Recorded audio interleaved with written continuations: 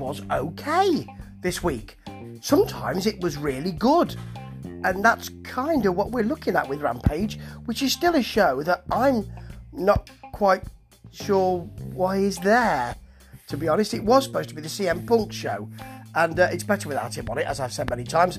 He's not on it this week, and that is indeed better.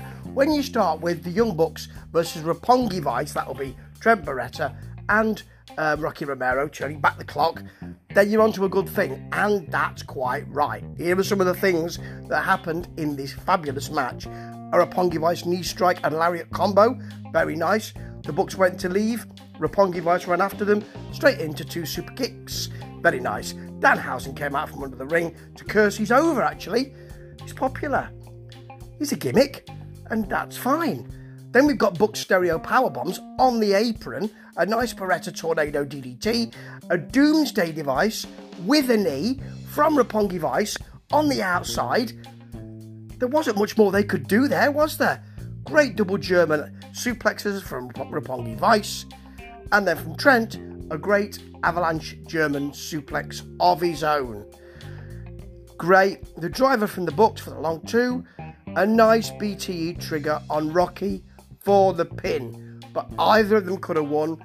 Note that Rocky took the pin because he is probably the junior member of this, with Trent Beretta being bigged up.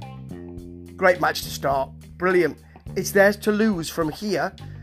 Bryan Danielson seems to have forgotten now about Mox, because next week on Dynamite he's facing Moriarty, and now it seems to be, and that will be a good match, don't get me wrong, but now it seems to be about schooling younger people, which is fine. Danielson can do that, but what about the Moxley stuff? Okay, Britt Baker versus Robin Renegade. Is this for the title? If it is Robin Renegade the number 1 contender? If it isn't, should she be facing Robin Renegade, who puts in a good show here?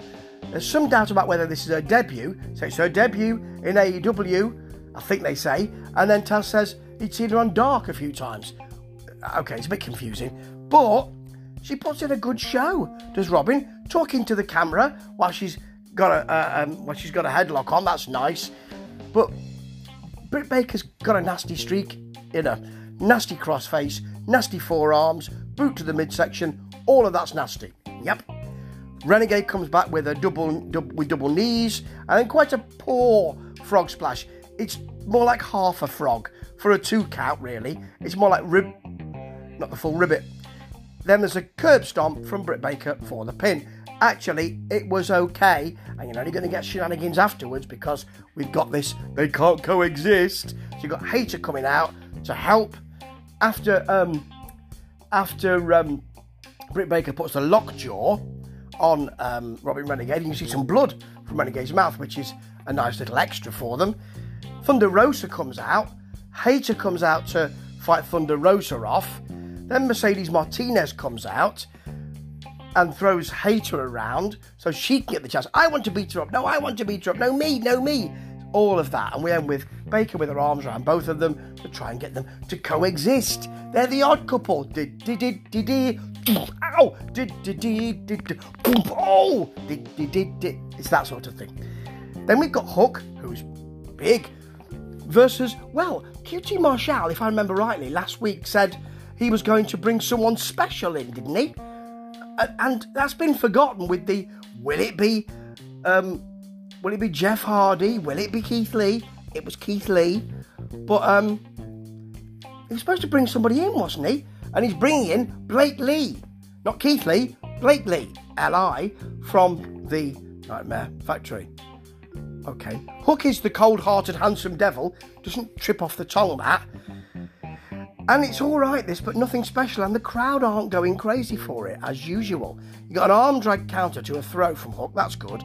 Lee comes off the middle rope to nothing. He looked a little bit silly. Hook stepped away, and you're really burying Blake Lee here. And there is a nice Hook T-bone. Well, he goes into a T-bone suplex, but it's a throw, really. Huge forearms. He plants them in. Then the Red Rum choke for the win. But the crowd weren't really into it. They've got to be careful here, because they need to step him up a bit, or else the crowd will think, well, he's just fighting people that we expect him to win against. Because he hasn't got the sort of character, because he's cold-hearted, at some point we're going to get a bit bored with that, and I think that might have been this week. The main event I feared for, Gun Club versus the Jurassic Express, because it's for the tag team titles. The Gun Club are in the top 5. How? Have I missed something? Anyway, I thought this is a poor main event. It was a good match, really good, including Jungle Boy Slingshot Lariat, very nice. Colton Gunn, lovely extension on the dropkick. He got full extension there, looked fabulous. There were good tags from the Gun Club. They actually did. I was more interested in their work than Jurassic Express, to be honest. Luchasaurus hit his choke slam and standing moonsault for a 2 count. Then it kind of all broke down, really. Jungle Boy came out and topied his own man.